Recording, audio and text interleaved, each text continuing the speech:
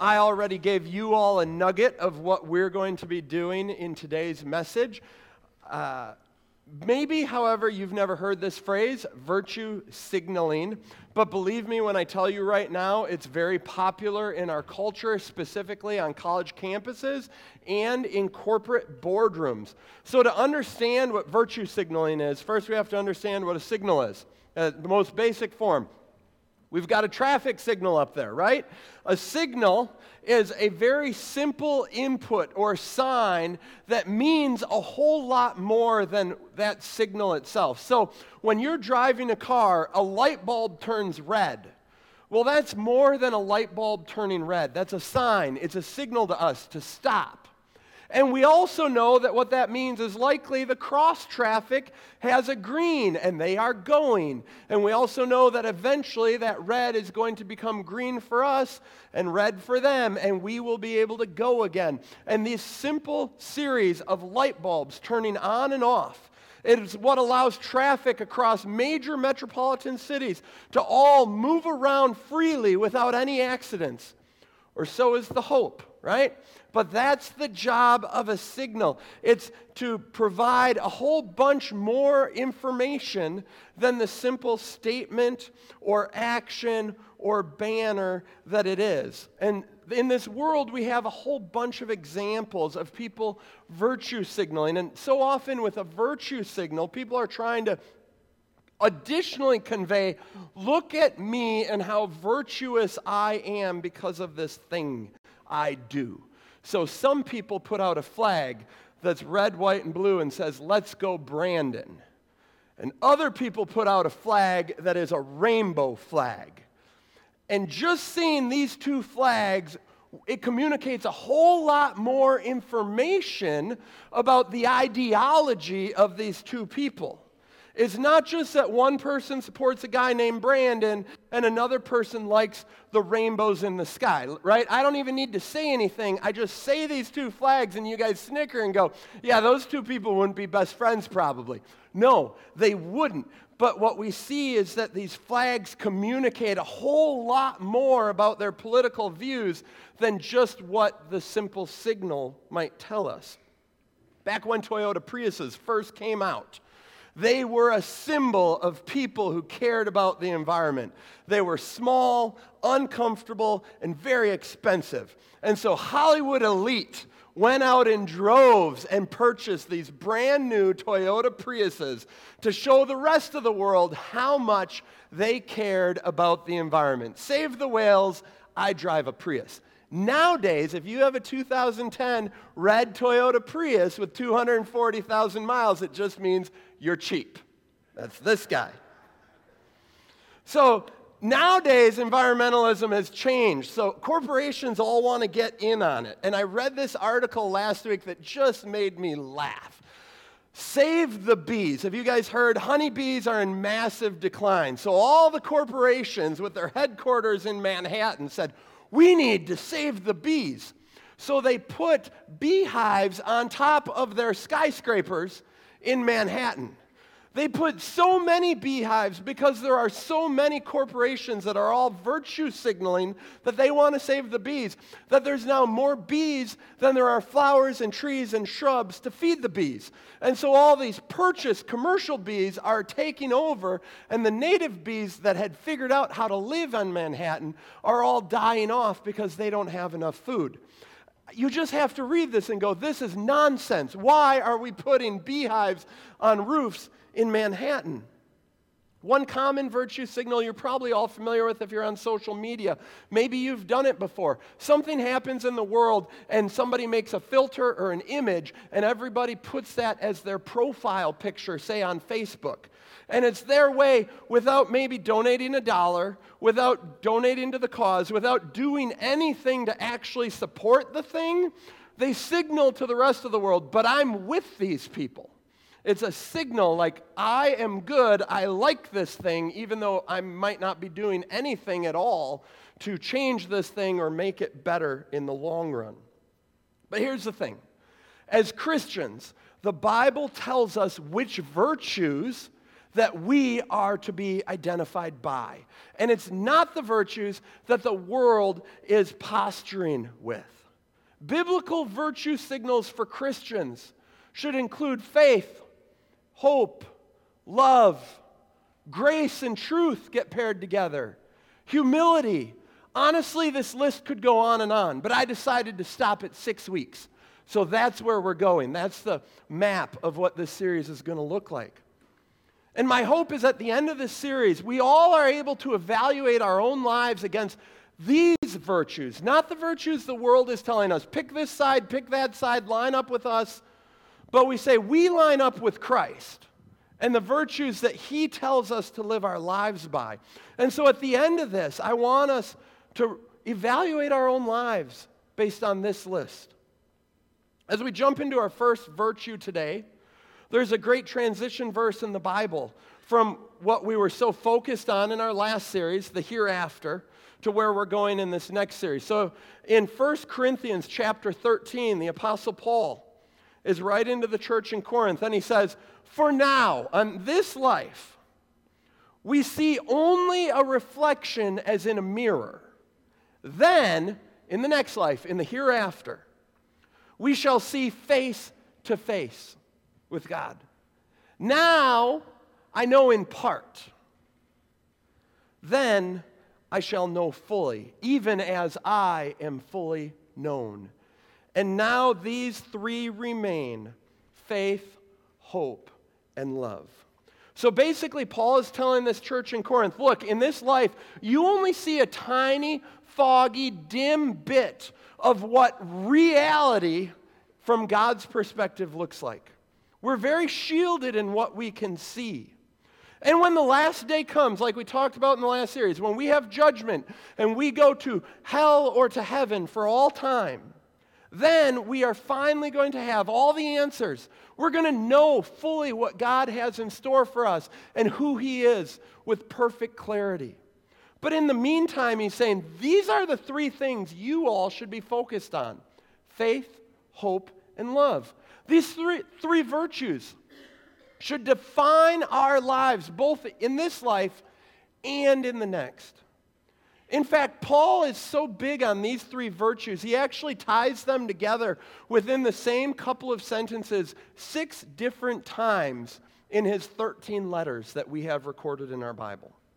And so this is why we're beginning our series looking at these 3 virtues, specifically looking at faith today.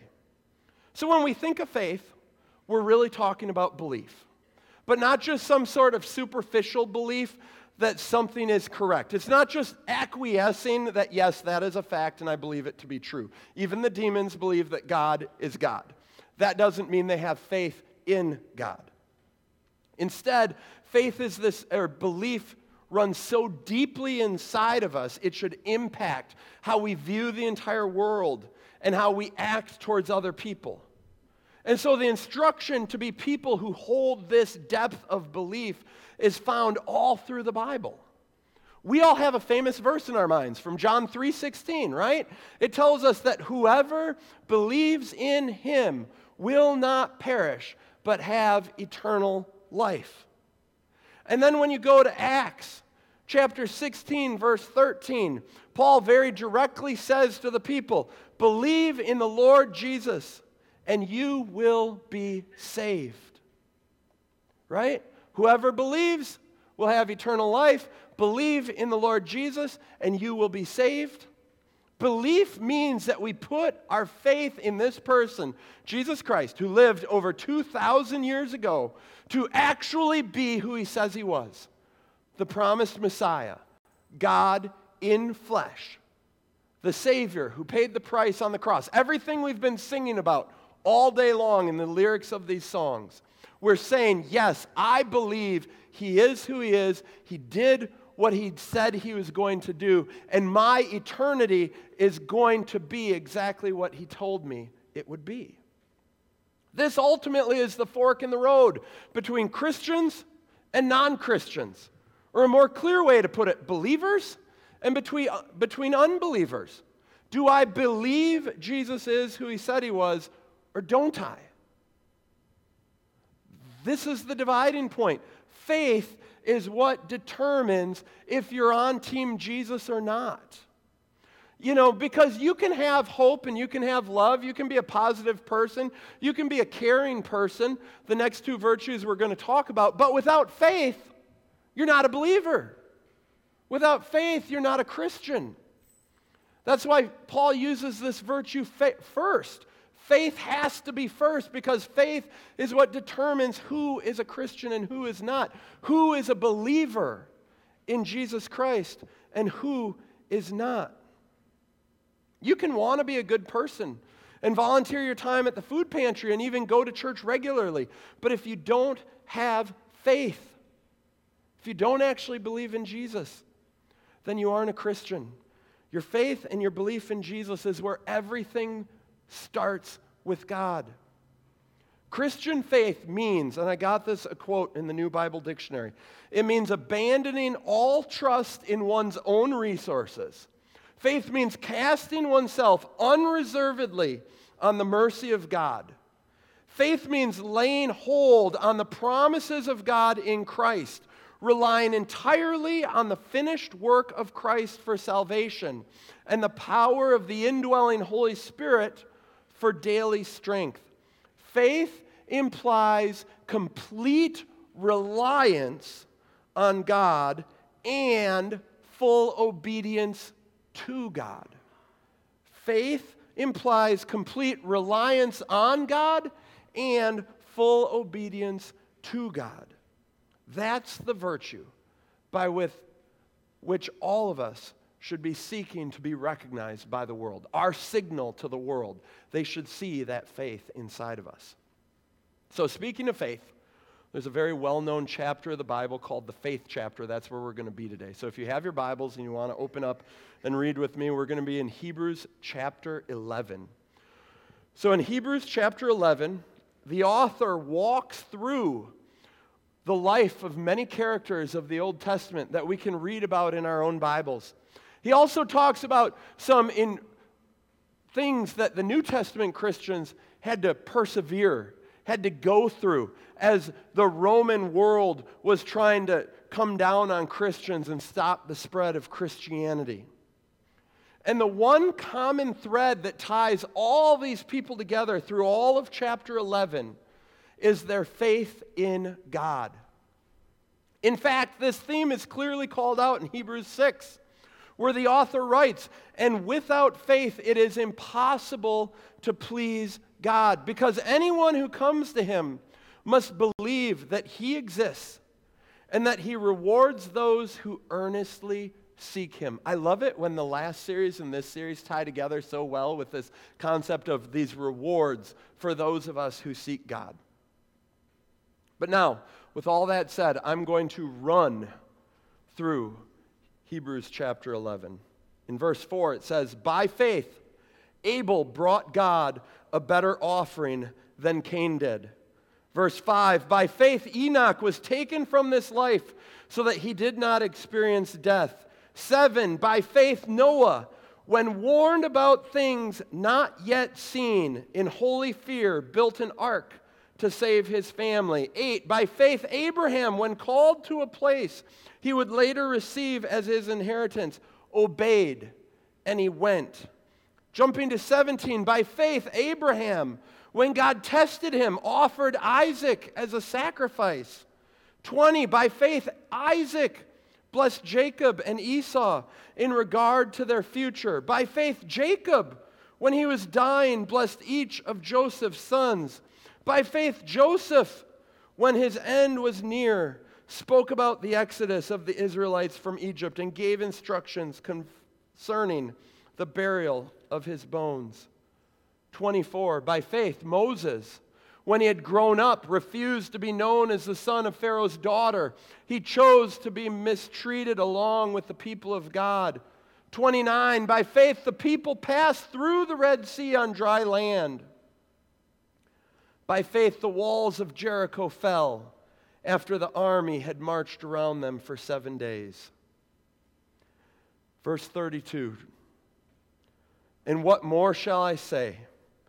I do not have time to tell about Gideon, Barak, Samson, and Jephthah, about David and Samuel and the prophets, who through faith conquered kingdoms, administered justice, and gained what was promised, who shut the mouths of lions, quenched the fury of the flames, and escaped the edge of the sword, whose weaknesses was turned to strength, and who became powerful in battle and routed foreign armies. Women received back their dead, raised to life again. There were others who were tortured, refusing to be released so that they might gain an even better resurrection. Some faced jeers and flogging, and even chains and imprisonment. They were put to death by stoning. They were sawed in two. They were killed by the sword. They went about in sheepskins and goatskins, destitute, persecuted, and mistreated. The world was not worthy of them. Those are our spiritual ancestors. I don't know about you, but I get excited when I read this list. I read this list and I see story after story of people, flawed heroes just like us. We went through that series this summer. They weren't perfect, but they had a faith in God and they did some incredible things. They went through some incredible situations because they trusted the power of God to walk them through these situations. So I'm encouraged in my own faith that maybe I can be like them. And I also feel challenged, right? You look at this list and you say, do I have faith like these people who are discussed in this chapter? Do I have faith like they demonstrated in their own lives? Does my life signal to the world that I believe and trust fully in the power of Jesus working in me? Do people recognize that what I stand for, not because I just wear the title of pastor, but because of how I actually go about my daily business, how I treat other people, how I treat my family, where I spend my money, where I spend my time? Maybe it does, but maybe it doesn't. The good news for us all is that we have a lifetime to grow and develop our faith. Faith begins small, and it develops through experience. It doesn't just appear out of nowhere. When we read this list of saints in Hebrews chapter 11, we have to recognize that they didn't start there. It's easy for us to think, well, they're the heroes of the faith, and I'm a zero of the faith. But we can't use that as an excuse. We have to remember they all had moments where they didn't trust God as much as they did at the end of their lives. Abraham had faith to follow God's lead after God had showed up to him and said that he was going to make him the father of a great nation. Noah built a boat after God showed up to him and very clearly and specifically laid out the plans of what he was supposed to do. Moses experienced a bush that didn't burn up before he ever followed God. And later, when he doubted God again, God gave him various miraculous signs to say, don't worry, you can go to Pharaoh. This is what I'm going to do for you. Even Jesus' own disciples early in the ministry, they didn't understand it. They were watching these miracles and yet they doubted. That's why Jesus said, "Oh, you of little faith." So if right now you feel like your faith is small, that's okay. It's okay to say, I don't have faith like that. I still feel like I'm fluttering. When life is really hard, I have all sorts of doubts. I don't know if God's going to take care of me.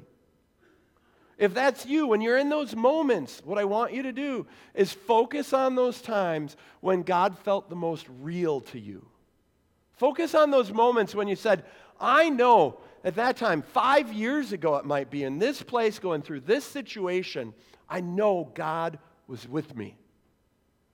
Those are like the monuments of the Old Testament when they'd go through and they'd have a battle and they'd win and God would say, build a monument right there so that you never forget that I showed up to you in that moment. Focus on those moments, those monuments in your life. Remember the times where God answered your prayers. So often we pray and then maybe weeks or months go by and we get through the hard thing or the person is healed and we go, oh, that's a coincidence, pretty cool. And we don't give God the glory and say, God, you did that. Thank you for answering that prayer. Think about the saints in your own life, the people around you that you know have a real, deep, abiding, stable faith. Spend some time with them. Talk to them about their faith and how they can be so sure and so confident. Let that rub off on you. And most importantly, ask God to grow your faith. Granted, that might mean that He's going to bring you on a very challenging adventure. But if that's what it takes to grow your faith, then that's what He's going to do. Because He wants to see you mature in your faith. For others of you, you might right now be going through times of doubt about God. Fortunately, doubt doesn't disqualify us from heaven, because I think all of us would be in danger at that point. It's human at moments to doubt God. I imagine there were times when Moses was building this boat 100 years in, and he looked at this giant structure he'd built in the middle of the desert, and he said, "What am I doing? Am I crazy?" And then he said, "No, I know that that's what God told me to do." And he got up the next day, and he kept building. We read about John the Baptist. Jesus' own cousin had seen these miracles, and yet when he's arrested, he knows that he's about to be executed. He sends his disciples, his own followers, to Jesus to basically say, "Are you sure you're the Messiah? Are you positive?" He wanted that assurance. Even in that moment, John the Baptist, who were told that he was the greatest of all who'd come before him, he still had doubt.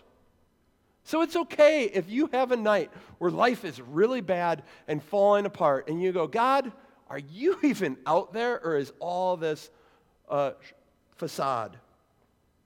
That's okay. When we start to doubt, we start to wonder if it's all real, what we have to do sometimes, and I know it sounds simple, but we just have to dig our heels in and say, "God, no matter what I see, no matter how I feel right now," because the heart is wicked and it goes all sorts of ways sometimes, we simply have to say, "But I know you are real. I know that you started this thing inside of me, and yeah, I may be questioning it right now, but I'm going to go to bed, and I'm going to wake up, and you're still going to be with me." That's just the foundation. That's what faith is. That's what belief is. No matter what the world around you looks like, no matter what is being thrown at you, no matter how people are treating you, no matter how junky you feel inside, you still say, "But my feet are still on you, God. I don't feel it right now in my heart. And in my head, I'm having doubts coming in. But I'm going to push those out. I'm going to go to bed, and I know that you will see me through this." So in either case, whether you have little faith, whether you're struggling with doubt, Jesus tells us that faith the size of a mustard seed can move a mountain. And the thing is, you can't move a mountain. But the question is, do you have faith in the God who can? Do you believe that He can and He will move mountains for you? That's the difference between a believer and an unbeliever, is we recognize I can't do this on my own, but I know somebody who can, and I trust that He will. So to wrap this message up, we have to turn back to Hebrews and see how the author concluded his message about these heroes of the faith. So if you go to Hebrews chapter 12, verse 1. There's a therefore. That's the conclusion of one idea. Moving to the next. Hebrews 12, verse 1. Therefore, since we are surrounded by such a great cloud of witnesses, because we're in this lineage of these incredible saints who have gone before us, who have been sawed in two rather than deny Jesus Christ, because we have the same power of God in us that they had in them, let us throw off everything that hinders the sin that so easily entangles. Get rid of that garbage. Let go of the world. And let us run with perseverance the race marked out for us, fixing our eyes on Jesus. Run with God. Fix your eyes on Jesus. Live by faith not by sight. That's the challenge, and that's the blessing for every believer in Jesus. Believers get to experience this life in a supernatural sense. We get to see that it's not coincidence, but God's actually doing something. He's answering our prayer. He's leading this world to a final conclusion that He has in store that's going to be better than any of us can imagine. And we get to do this in touch with the creator and the sustainer of this entire world. And as we fix our eyes on Jesus, we recognize that He is the author and perfecter of our faith. And so we have to remember, when your faith feels weak, it's not up to you to will yourself to have stronger faith, to have this perfect faith that never wavers. That's Jesus' job.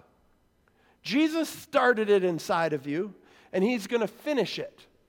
When you start to waver, He's going to grab you and say, no, you're okay, follow me.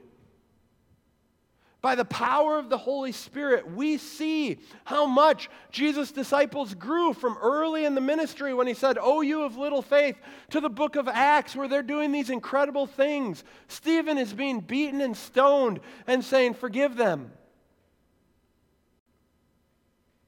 And Jesus is going to do the exact same thing in your lives, because that's what He does for His followers, for His family, for His people of faith, for the believers of who He is and what He's done.